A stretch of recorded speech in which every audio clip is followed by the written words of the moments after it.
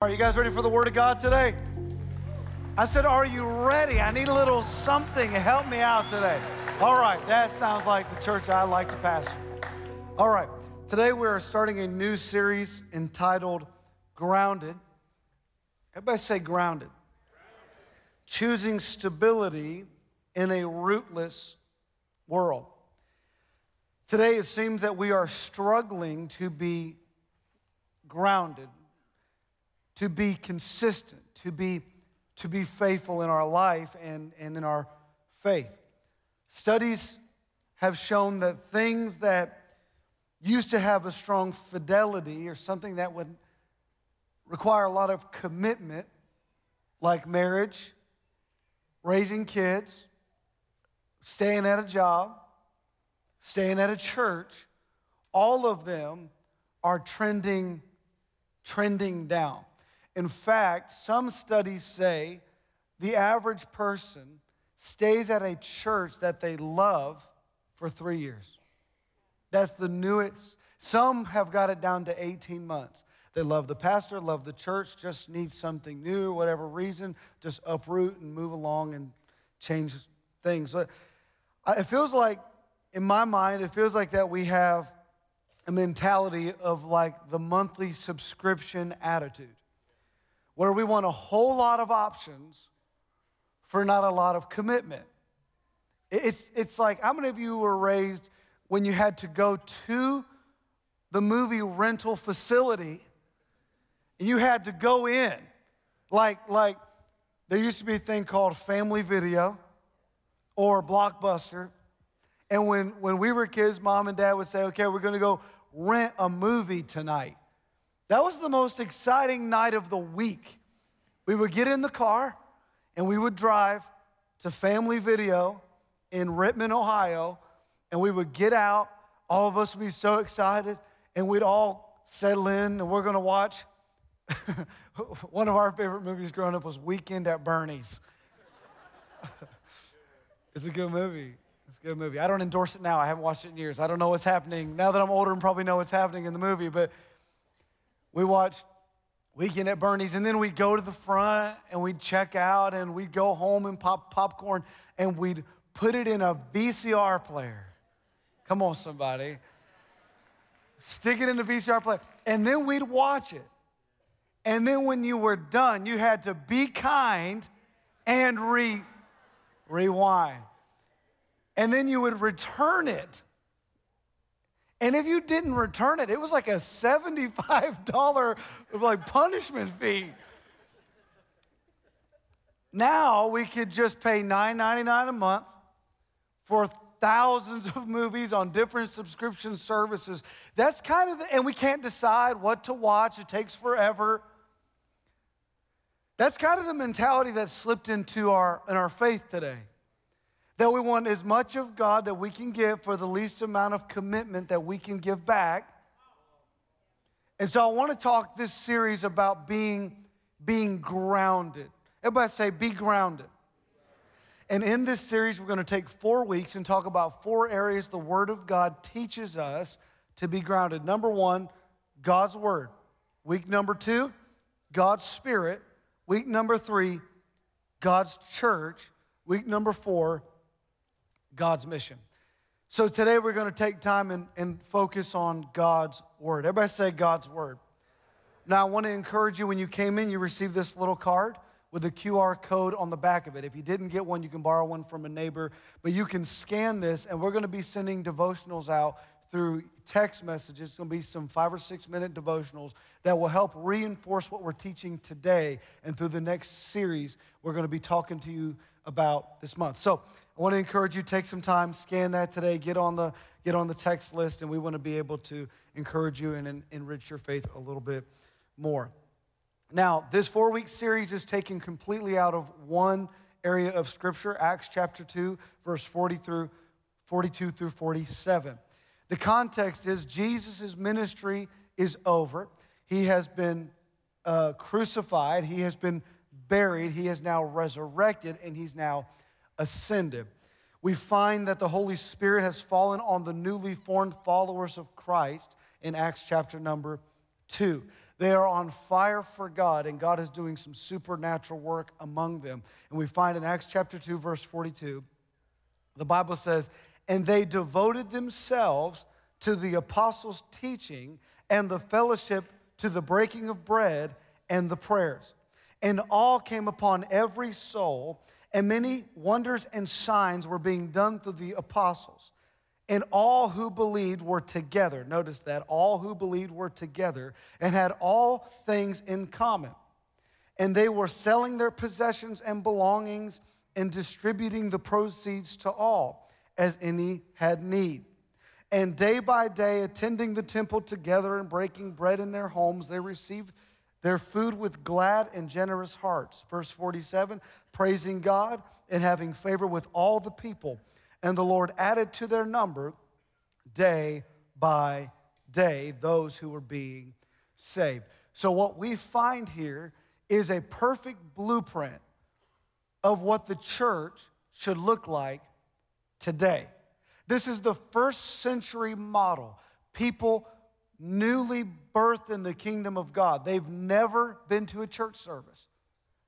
Think of that. They never had a Sunday morning experience at Vibrant Church.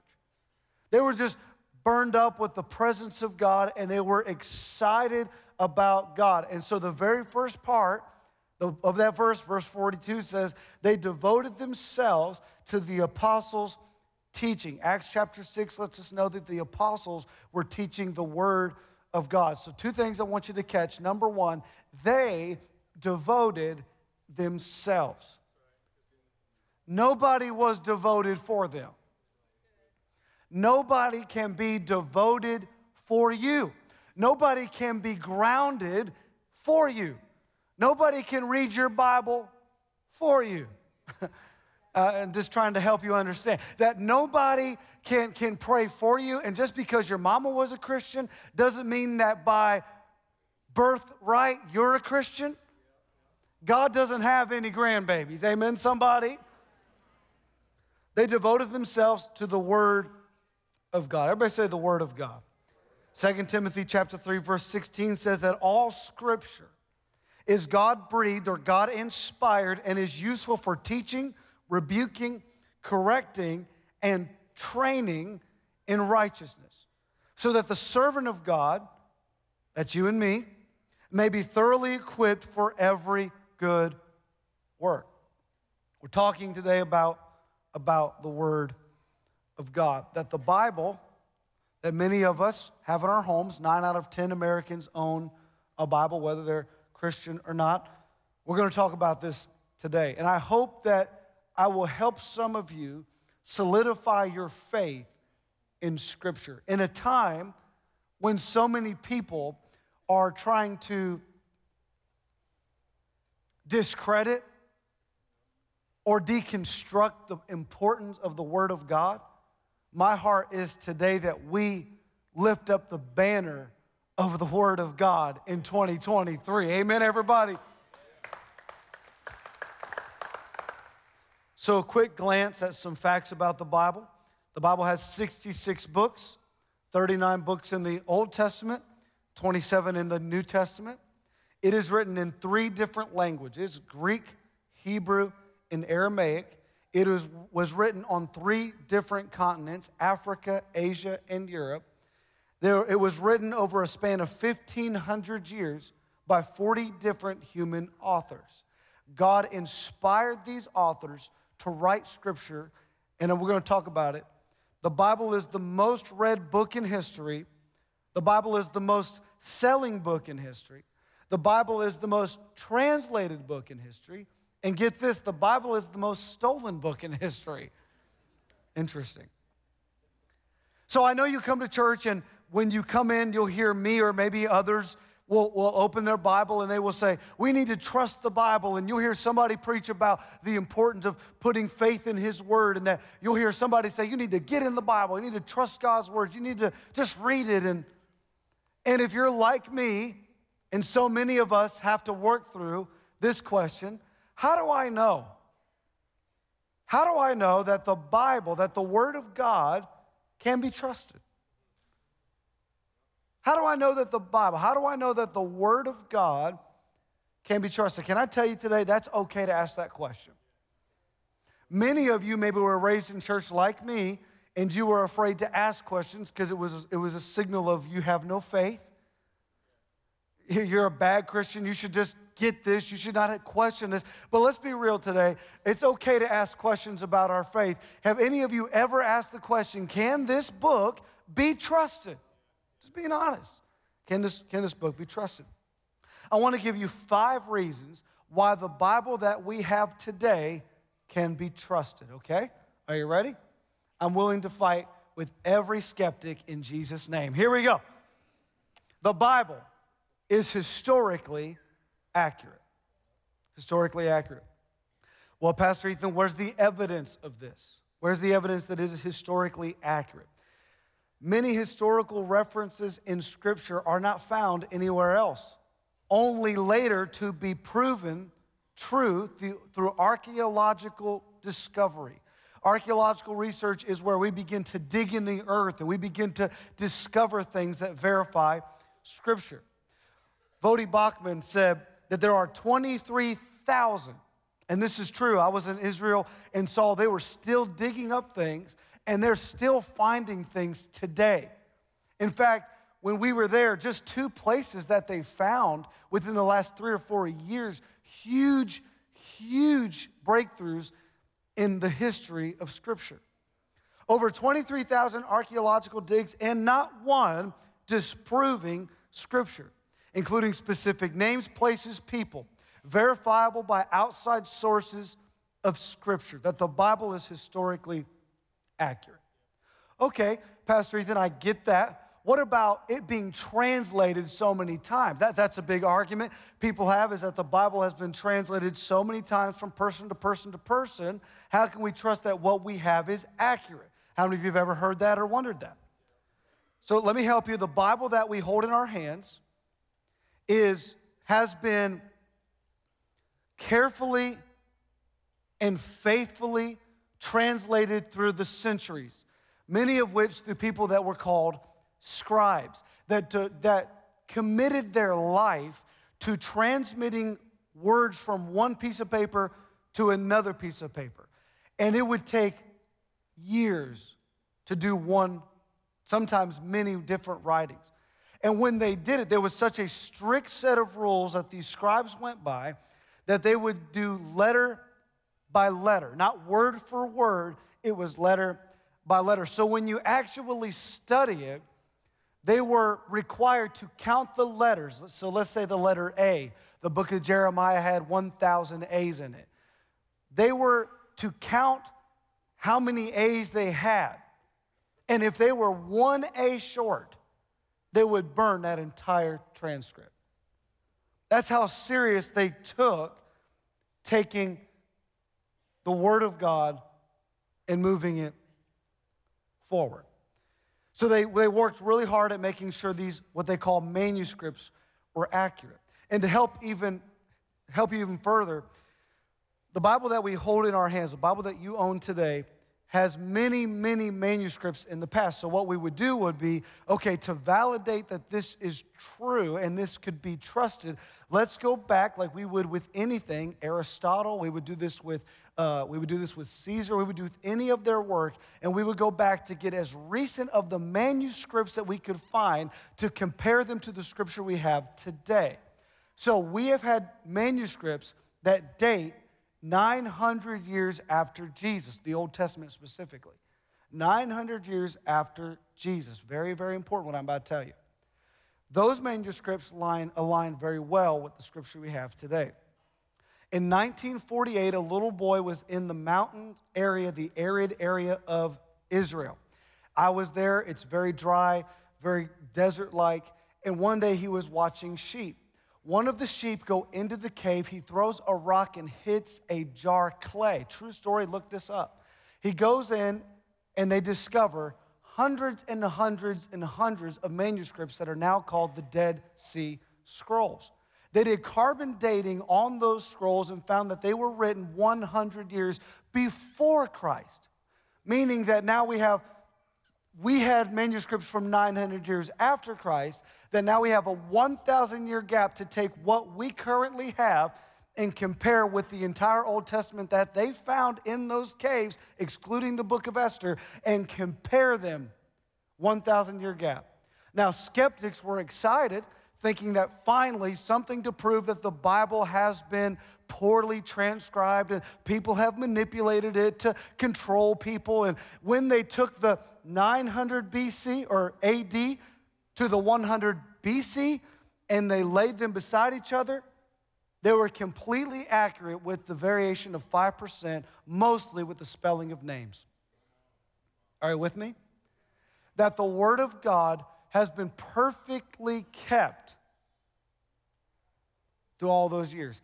And what's crazy is, the little variations they had were things like a apple versus an apple. Small variations that did not change the stories or the doctrine of Scripture. Isn't that powerful to think that God has protected it? And think where he wrote it at. It was written and stored in Israel in an arid environment. God knew not to write the Bible in Columbus, Mississippi. Humidity would have killed it before lunch. Well, Pastor Ethan, what about contradictions? Doesn't the Bible seem to have contradictions? Many skeptics will say, Matthew, Mark, Luke, John, the four Gospels, aren't there contradictions? And they'll use the resurrection of Christ. And they'll say things like, this one says something different than this guy, and this one said this, and this one said that. Very common argument that people have to try to tear the Bible apart. And what's funny is, it's not, what we have to understand about the four Gospels is that those are eyewitness accounts. They are not contradicting, they are complementary. So skeptics would say, because it seems a little different, then it must not be true. But skeptics would also say if they were identical, they would have been copied. Because their bias is in the way. They're not trying to see if the Bible is true, they're trying to disprove the Bible's not true. I don't know if I said that right, but you're with me. So, the contradictions, people will argue that.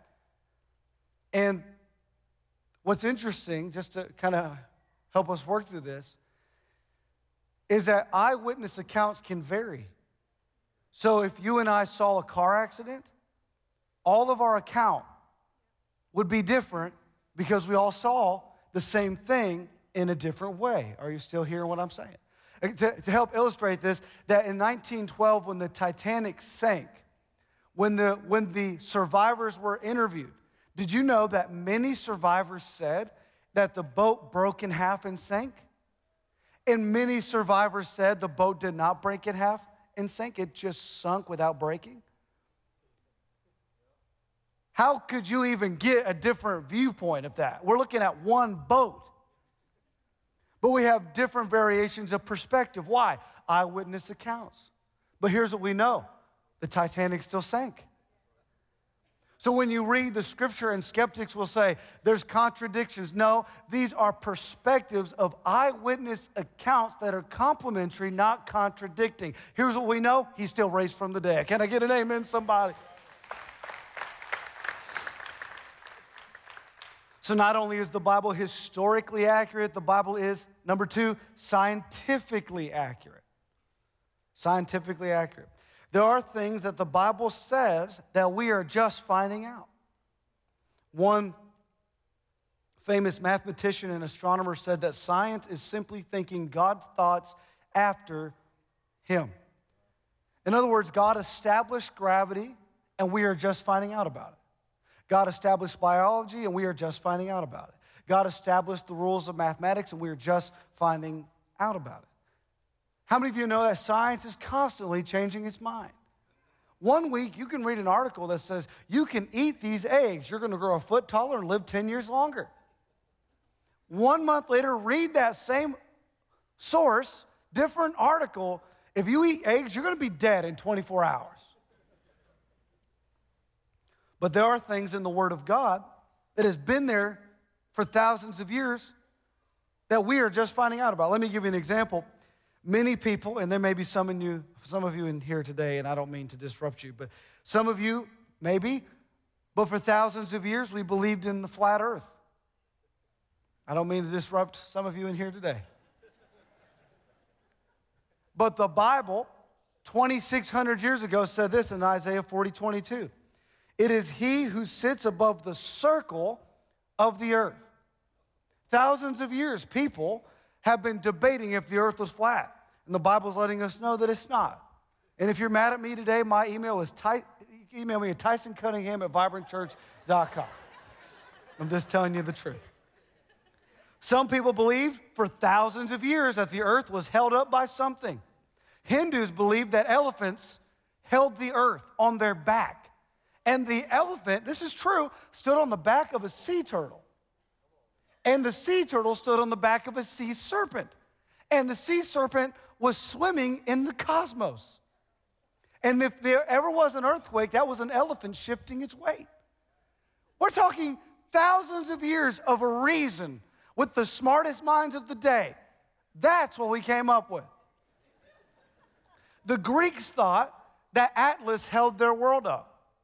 Other people thought that the earth was flat and held up by 5 different pillars. But we go all the way back to the Bible. Job 26, verse 7. God stretches the northern sky over empty space and hangs the earth on nothing. Here's another one. Rain. For thousands of years, people thought that when it rained, the gods were crying. And now you can go to any elementary school and talk to every 3rd grader, and they will tell you that it is evaporation, precipitation, condensation creates rain. But we didn't know that. Did you know that? We didn't understand that science till 400 years ago. We had no clue. This is what the Bible says, Job 36. He draws up the drops of water, which distill as rain to the streams. The clouds pour down their moisture, and abundant showers fall on mankind. What?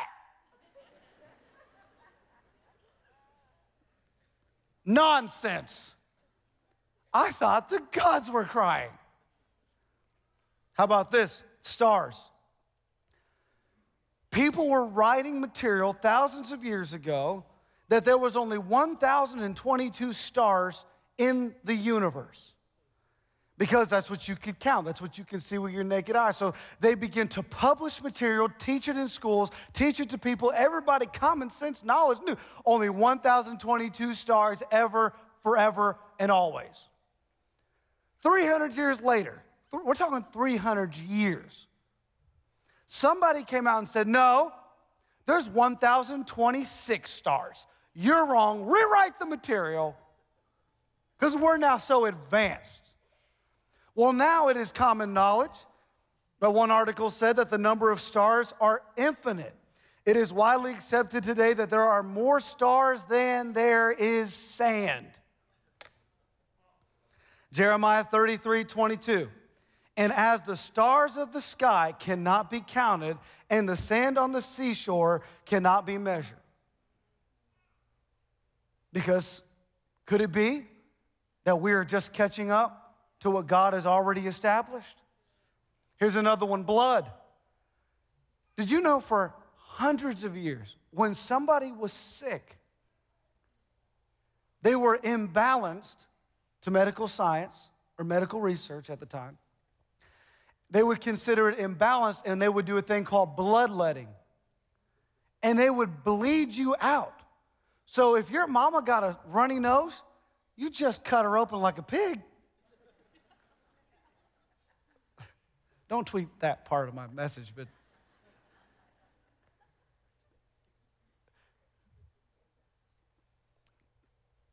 Leviticus 17:11 says, for the life of the flesh is in the blood. We were taking blood thinking we were making them better. You can research all this. Now we know when somebody's sick, we can give a transfusion of blood. We know they live because of blood. But the Bible knew something that we're just learning about. That's in the 16th century, we just found out that the heartbeat circulates blood. We thought the heart was just keeping our chest warm. Doesn't this sound silly?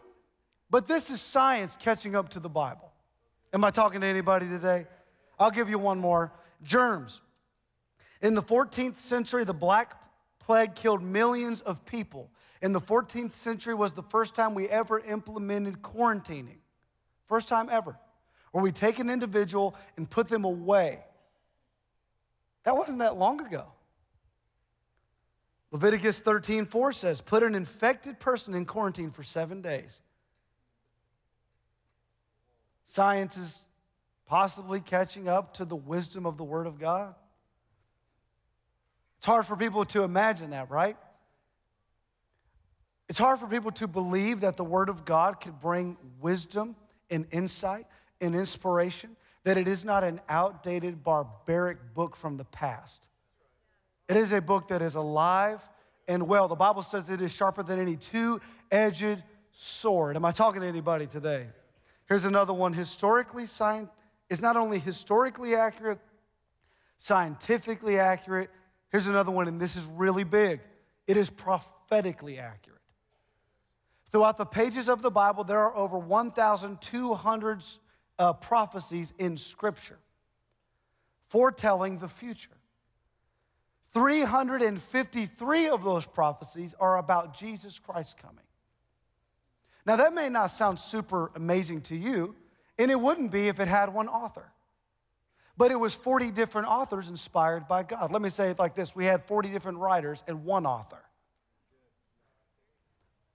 40 different writers from 3 different continents speaking 3 different languages, and 353 of them are 353 prophecies are given about the coming Messiah, Jesus Christ, that says where he will be born, how he will be born, where he will be born, how he is going to die, what he's going to do in his ministry 1,000 years before he came.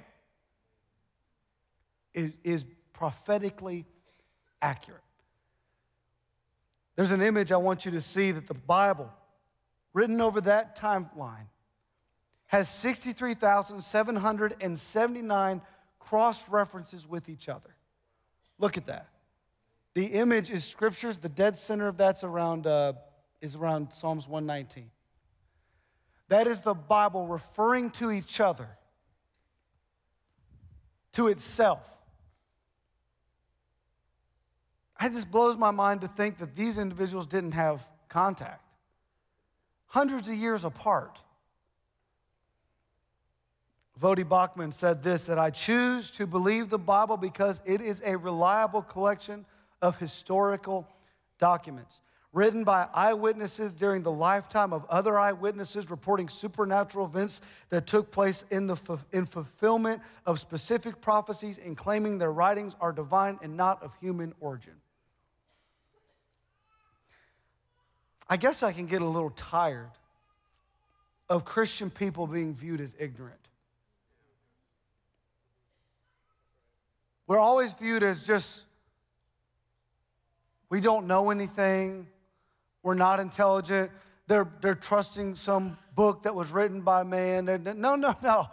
One professor said that those who keep putting the scripture and doubting its validity are intellectually lazy.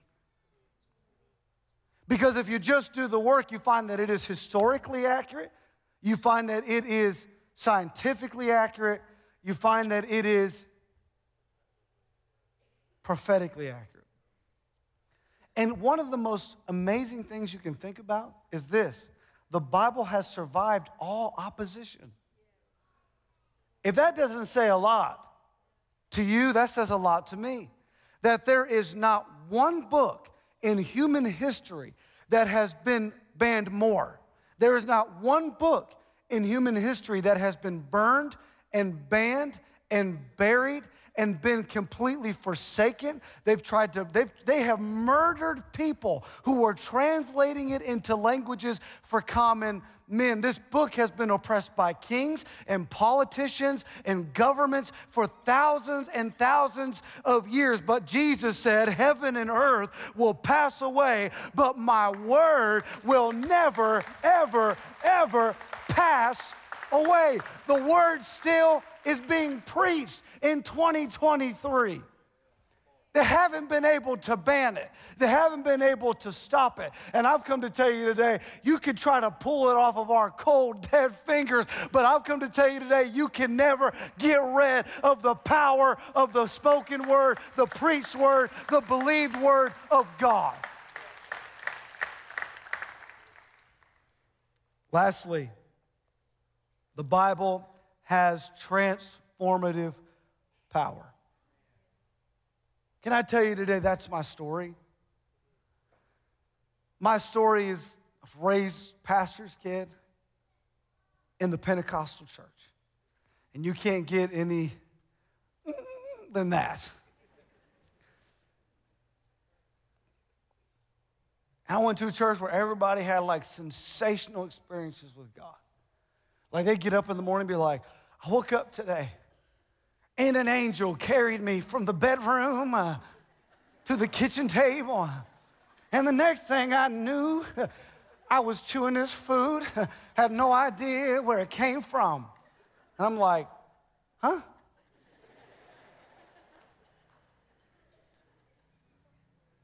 Oh, I got up this morning and I saw a vision over my bed. And it was angels and Jesus and Moses, and they were just asking me about my day. I'm like confused, because that's not my story. Now, don't get me wrong, I believe in the supernatural power of God. I believe in miracles and signs and wonders. But what really changed my life was when I just found the Word of God. And in my late teenage years, I just fell in love with it. I found it to be life-changing. I found it to be filling. And what I found was that in the natural, when we eat, we satisfy hunger. But what I found out in the spiritual, when you eat, you intensify hunger. I just think of when Jesus said, men shall not live by just bread alone, but by every word that proceeds out of the mouth of God. Isaiah 66:2 says that God's eyes are on those who are humble, who are contrite, broken, and who tremble at His word. God's word says that God notices people who take His word serious. Psalms chapter 1, one of my favorite passages in all the Bible. Blessed is the man who walks not in the counsel of the wicked, nor stands in the way of sinners, nor sits in the seat of scoffers, but his delight is in the law. And he meditates day and night. Verse 3, he is like a tree planted by streams of water that yields its fruit in its season, and its leaf does not wither, and all he does, he prospers. The Bible says, blessed is the man and woman who is not letting outside sources influence who they are becoming.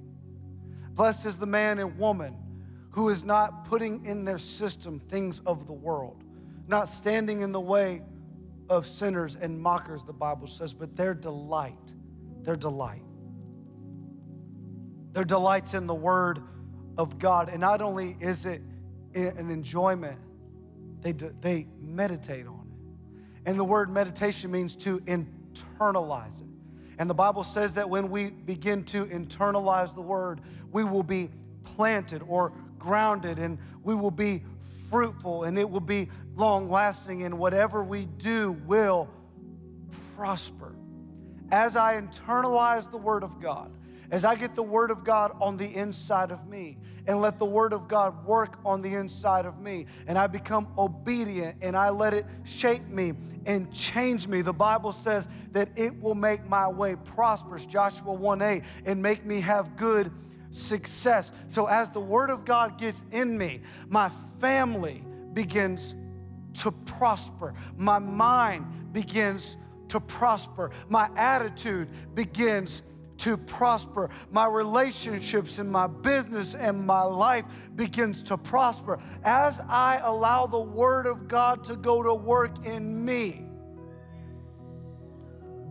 If you want a word from God, you have to open up the Word of God. As you see this here today, this is a plant. It's called a milkweed something rather. It is legal. Not everybody at the second service is always as saved as helping us all along, you know. I'm just joking. But this is a wildflower that grows about 3 to 4 feet high. What's interesting about it, it grows really good in low parts of the yard where water can go. It grows well by ponds or lakes or some lowland. But what's interesting about it is that the roots go 10 feet deep. And that a lot of times when we see something, this has flowers and it buds beautifully. And when you see this, you can be tempted to see how prospered, how beautiful, how luscious it is about what you can see. But what makes it what you can see is what you can't see. Because the roots underneath go 10 feet deep when the top only goes 4. The roots on this wildflower go much deeper, pulling all the nutrients. It is more grounded than you would think. And can I tell you today that as we begin to put the Word of God in us, our roots go deeper, grow richer, grow stronger. That when the waves of life begin to crash and the winds of life begin to blow and opposition gets difficult, instead of running to fear and to worry, sometimes when you have your roots down in the dirt, you will know that when weapons are coming against you, you can speak to that moment and encourage yourself and know what His Word says, and your roots grow down deep, and you remind yourself, hey, actually, I know what's happening to me, but His Word said that no weapon formed against me shall be able to prosper, that I'm more than a conqueror through Him that loves me. When fear begins to come into your life, you just begin to remind yourself what the Word of God says, and you tell yourself, can self listen to you, tell you the Word of God that says that no weapon, fear thou not, for I am with thee. Be not dismayed, for I am thy God. As I remind myself of what He says, I become more rooted in where I am. Jesus says you'll be like the wise man who built his house on the rock. The winds came, the rain fell, the flood showed up, but you were still there. And those who built their house on faulty foundation, sand, worldviews that were not aligned with God's Word, that when hard times came, their house didn't stand. And the Bible says, and great was the fall of it. But I believe that God is raising up a generation of people who want to know the truth of God's Word, that they're tired of a famine with no word being spoken. They want the true, unadulterated, life-giving, life-filled, Spirit-empowered Word spoken in their life. I guess I look around and I see a generation of people that are being discipled by TikTok, that are being discipled by YouTube, being discipled by some hurt church person. Some of you in this room are feeling like you have no purpose in your life, but Jeremiah 29:11 says that He has a purpose. He's already got you covered. Psalms 139 says that you were born in utter seclusion and He was there. Are you going to trust what you feel? Or are you going to trust what He says? Can I pray with you today? Father, I pray that our church will trust what you say, that we will be one of the people who tremble at your word, that we will take serious the written word of God, that it will be something that will grow deep in our hearts, deep in our lives, that when hard times come, we will know that you keep us stable. With eyes closed all over the room, if you don't know Christ today, you need to know this. He died for you so that you can live. You don't even know what you feel today, but can I tell you, it's the conviction power of the Holy Spirit drawing you to this moment, saying to you today, come. Surrender once and for all. He died so that your sins can be forgiven. He died so that you can have a purpose in this life, and He died so that you can have eternal life in heaven. If you're in this room and you've drifted away from God, or you don't know God at all, here's what I want you to do. Don't leave this room without saying yes to Jesus once and for all. If you're ready, I want you to make that commitment and say, I am making the decision to go all in today, right now. You don't have to have everything together. You don't have to have church clothes. You don't have to have a certain Bible. You don't have to, listen, just come as you are. You're in a safe place. Every person in this room is a broken mess without Jesus. Actually, we're still broken with Jesus. We just know our help comes from God. And if you're in the room today, come on, church, begin to pray. If you're in the room today and you need to say yes to Jesus, I want you to raise your hand. Just say yes to Jesus. Thank you for those hands. Thank you for those hands. People saying yes to God. Come on, church, that's a beautiful thing. People saying yes to Jesus today. It's amazing. How can people get saved off preaching on the verification of the power of the Word of God? The Holy Spirit. Isn't that amazing what God can do? People saying yes to Jesus. Here's what I want us all to do. Close our eyes all across the room and pray this prayer with me. Say, Heavenly Father, forgive me of my sin. Wash me clean with your blood. Make me new. I want to follow you. I surrender my life. Lead me, guide me, make me. And forever, I'll trust your word. In Jesus' name, if you believe it today, give God a big, big praise.